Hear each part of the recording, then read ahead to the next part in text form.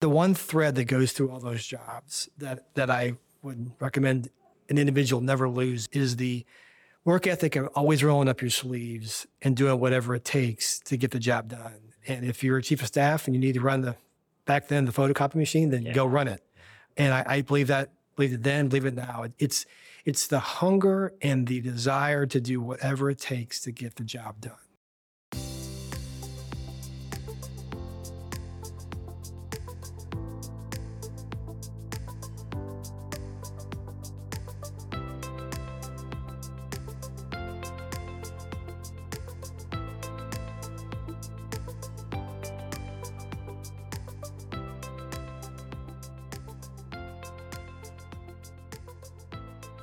The Purple Line is a community podcast bringing you in-depth conversations with diverse leaders in the public and private sectors. Whether you're a student looking to gather advice or a professional tuning in for valuable resources, our dynamic programming provides tips for all ages and backgrounds. I'm your host, Keith Fernandez, and this is The Purple Line. John Hoel is Director, Federal Government Affairs for Altria Client Services, Inc. The range of issues he manages includes corporate and excise taxes, product regulation, and a variety of litigation-related legislation. John is also responsible for managing the African American, Hispanic, tobacco grower, and labor outreach. Prior to joining Altria, John served as Congressman Bart Gordon's counsel and also associate staff on the House Rules Committee from 1990 to 1996. John received his Juris Doctor in 1990 from the University of Missouri, Columbia. He's a member of the bar in Missouri and Washington, D.C. He received his undergraduate degree in 1984 from Pitzer College in Claremont, California. John has served on the board of directors of the Congressional Hispanic Leadership Institute since 2008. He currently serves as chair of the Fundraising Committee and mentor to CHLI's Global Leaders Program interns and fellows. John Hoel, thank you for joining us on the Purple Line.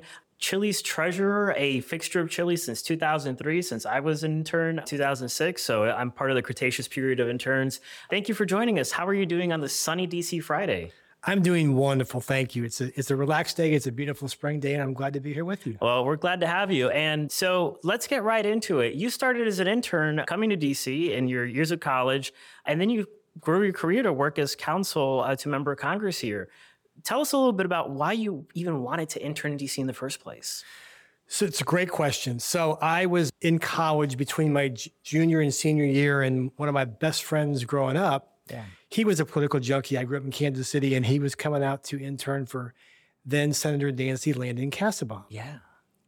And he said, well, why don't you come out with me? So I asked my father and mother for some help, and they got me an internship with a member of Congress named Ike Skelton, with whom they had gone to college, and my father had gone to law school.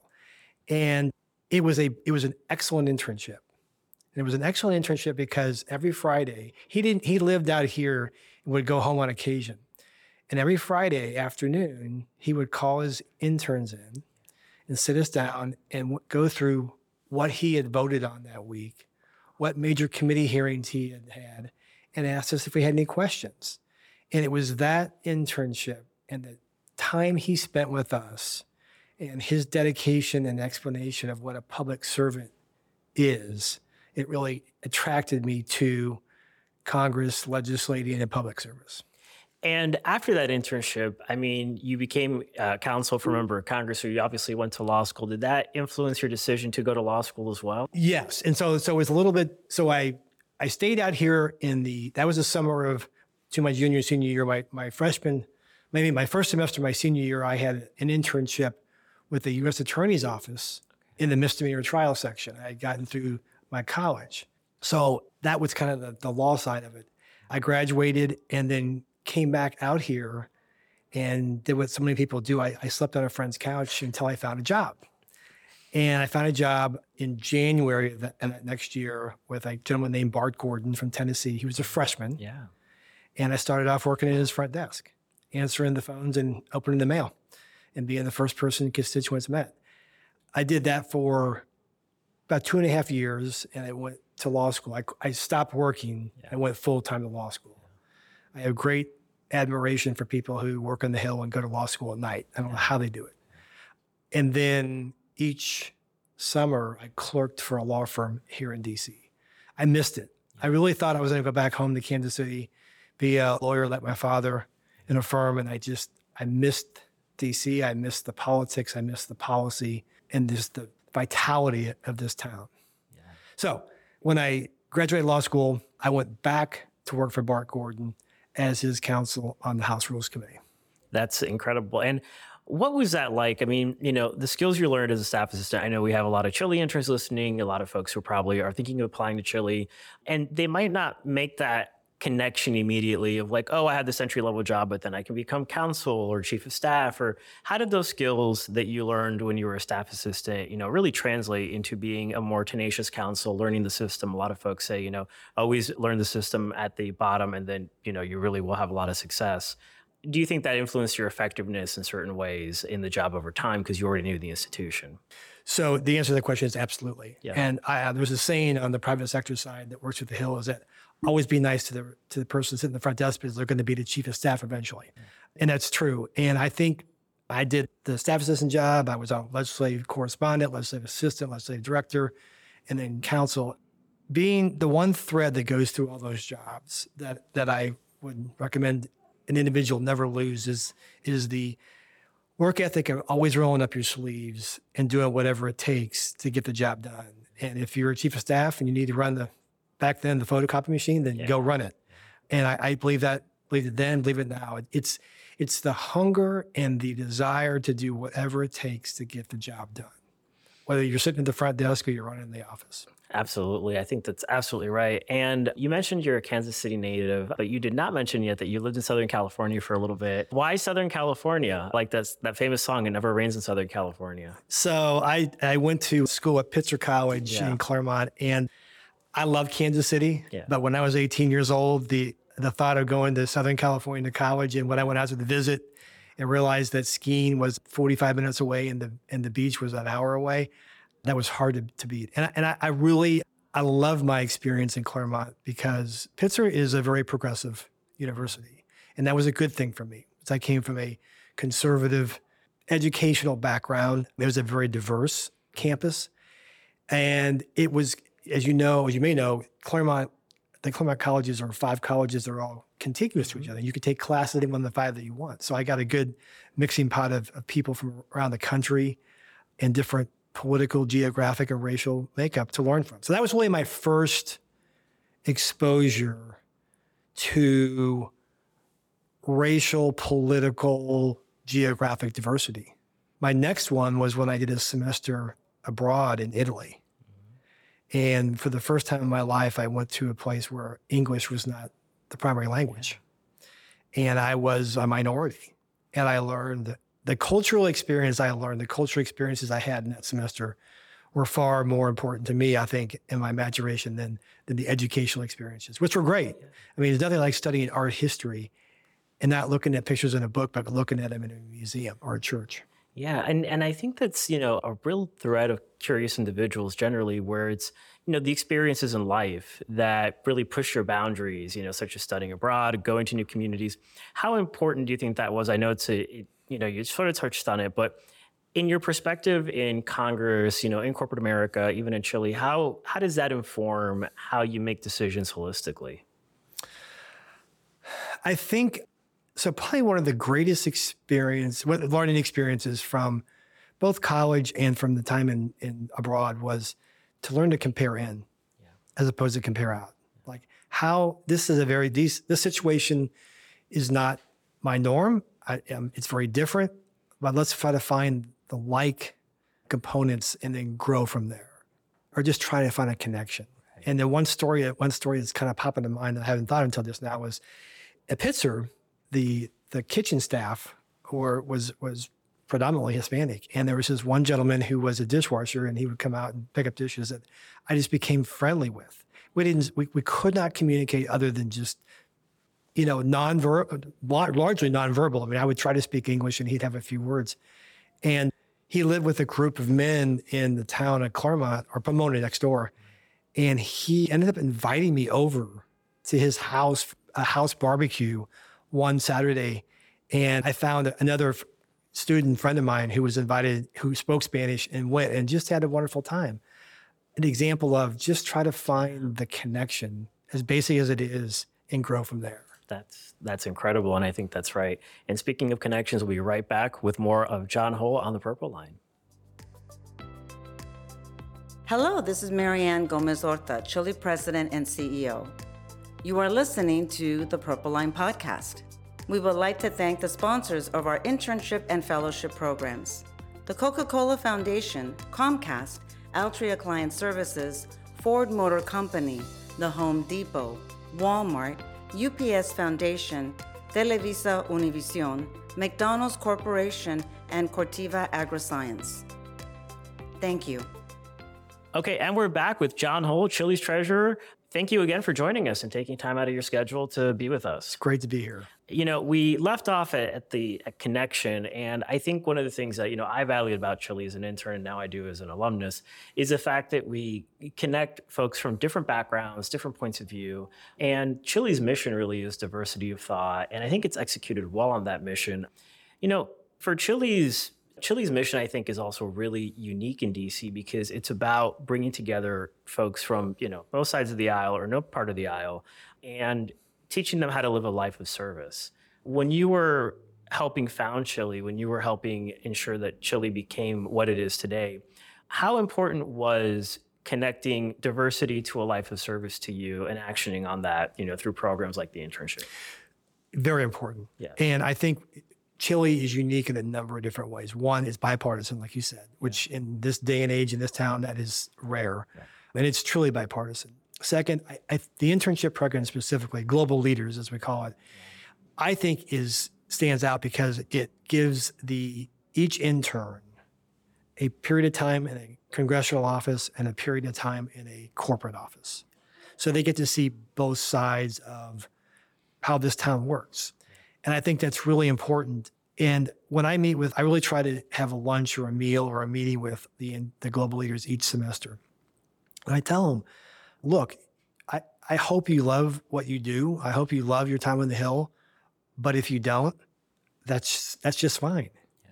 Yeah. It just means there's one thing in life you don't want to do, and you don't chase after it.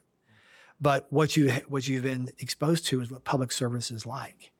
And we talk a lot about public service. And I go back to my experiences with with Ike Skelton from Missouri, is that he really took time to explain what his vision of a public servant was. I think we lose sight of that sometimes. That's part of what the Global Leaders does. And it's the diversity. Diversity of thought is diversity of thought, whether it be, policy on Cuba, foreign affairs. We don't make many or very few policy statements in CHLI. We try to expose our interns to those situations, those policy questions, and talk about it. We have tech talk. We have, forums on the Hill. A lot of different opportunities, a lot of different exposure to have different viewpoints on various topics put before them. One of my personal experiences with diversity of thought was when I started with the board. I knew next to nothing about the politics of Cuba. Really, I just didn't. It just had never crossed my path. I mean, I knew, generally. Right. But I realized, I have got probably the best professor in the country as the chairman of this organization. So over time, Lincoln and I have found times to sit next to each other at dinner or have drinks, and he would continue to expand my knowledge of the Cuba situation, the history, and the Cuba situation and the politics and wow, what another example of bipartisanship around an issue, and that's one of them. Absolutely.